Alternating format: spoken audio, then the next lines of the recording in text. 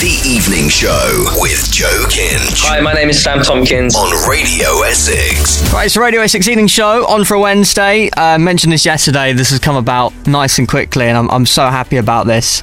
Welcome to the show, Sam Tompkins. Hello, how are we doing? I'm good, how are you? Yeah, good man, good, very good. Your track came out on Friday, and literally the second I heard it, I wanted to get it on the show. And then obviously when you said you was going to come on the show, I was really happy about that. This is a perfect track for this time of year, I think we could say, with the mood shift from summer to winter. You are properly bedding us in. Was that on purpose this time of year? You know what? Last year I did a ballad around this time as well, and I do think that there is intention. Like, music for me does have moods, and I think moods do correlate and correspond to like the seasons quite well. So I like to pick and choose my moments. But yeah, I definitely decided to do like a more ballady, slow piano sort of type thing. At this time of year, on like for like there was purpose to that, you know. Yeah, definitely. Yeah. Well, I mean, it does match the mood perfectly, and the lyrics as well are just so powerful. What was sort of the muse behind that? When did you write it? Was it a recent thing, or have you had it in your pocket for a while? Or well, actually, it's quite an interesting story. So the song is more of a concept. It's more conceptual than its experience. I just like the idea of, like, you know, when you're growing up and you're when you're at school, or when you're turning into an adult, or any time really, you experience these points where you're like, oh, I like this person, but they don't like me back, you know. They maybe like someone else. Too many times. I like the concept. I like the concept of like being in love with someone who's in love with someone else who's in love with someone else, and it's like a recurring situation. And that came from a songwriting session I had maybe in like mid 2022, so like about a year and a half ago now. Oh, damn, so it's been cooking for a while. Yeah, and we wrote the chorus, and then we sat on it for a while, and then a year later someone from my label went, oh, what about that song? You never really did anything with that. And then I was like, yeah, maybe I'll we'll go back and rewrite it with the writer I worked with it on, Corey. It was his initial concept, and then and then I guess we wrote the whole thing, and then we were like, oh yeah, for real, this is actually a really good song. And then we were like, okay. So you find that sometimes that the songs that you maybe haven't gone 100% into from the beginning, you've kind of felt out and then left to stew for a while, and then you come back with fresh ideas. Do you find those sometimes are the ones that are the best songs, that are the most impactful? Do you know what? I'm not sure. To be honest, this is the first time that's ever happened, and I've released a song like that. Normally when I release a song, it's because I've written it really quick. It's happened really fast. Yeah. This is like the longest process I've ever had with a song in terms of the writing of it and how long it's taken.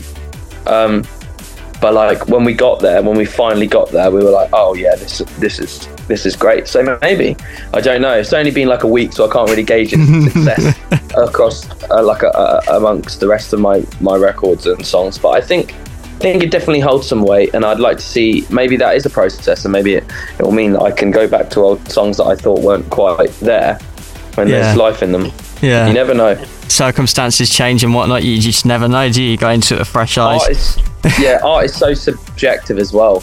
Yeah, that's like, for me, subjective isn't always like I'm a different person to who I was when I wrote that song. I've experienced so many different things, so maybe it connects to me more now than it did before, and it's almost like I'm two different people. So when I put it out, people are either going to like it or not, and that's going to be, I mean, in terms of commercial success, that's how it's judged, right? So we'll see.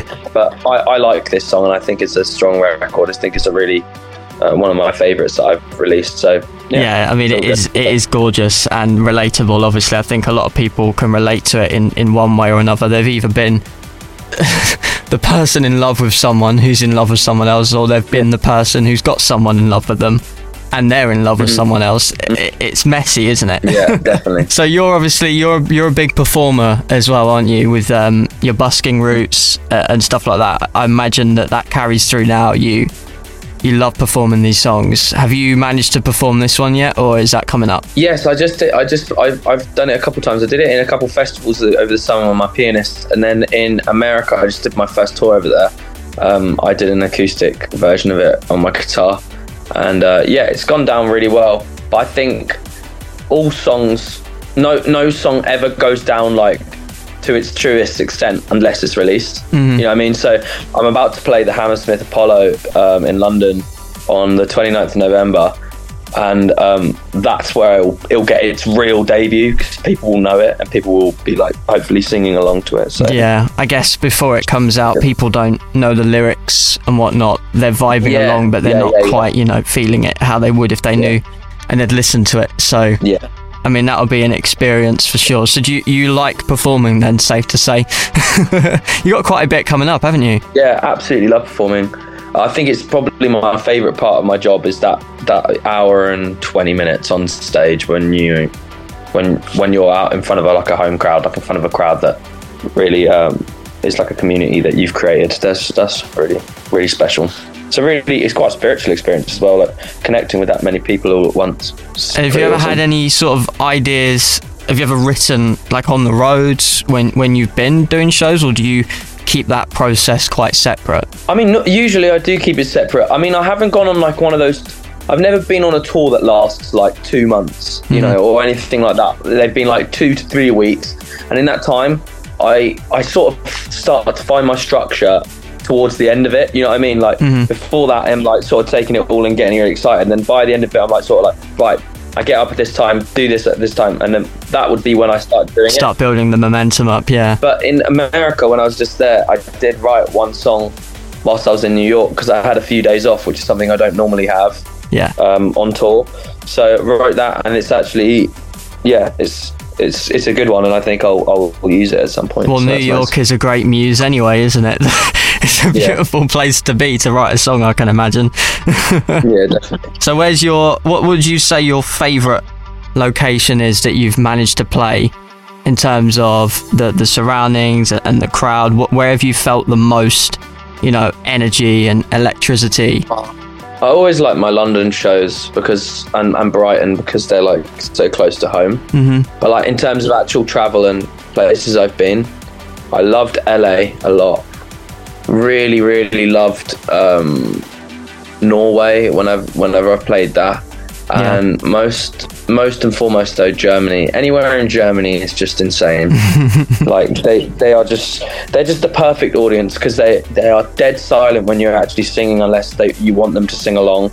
They're either singing along perfectly in tune, by the way, or they're in, because that doesn't always happen, perfectly in tune, or they're being super quiet when it's an intimate part. But the best part is they are so loud afterwards. They are just so loud afterwards.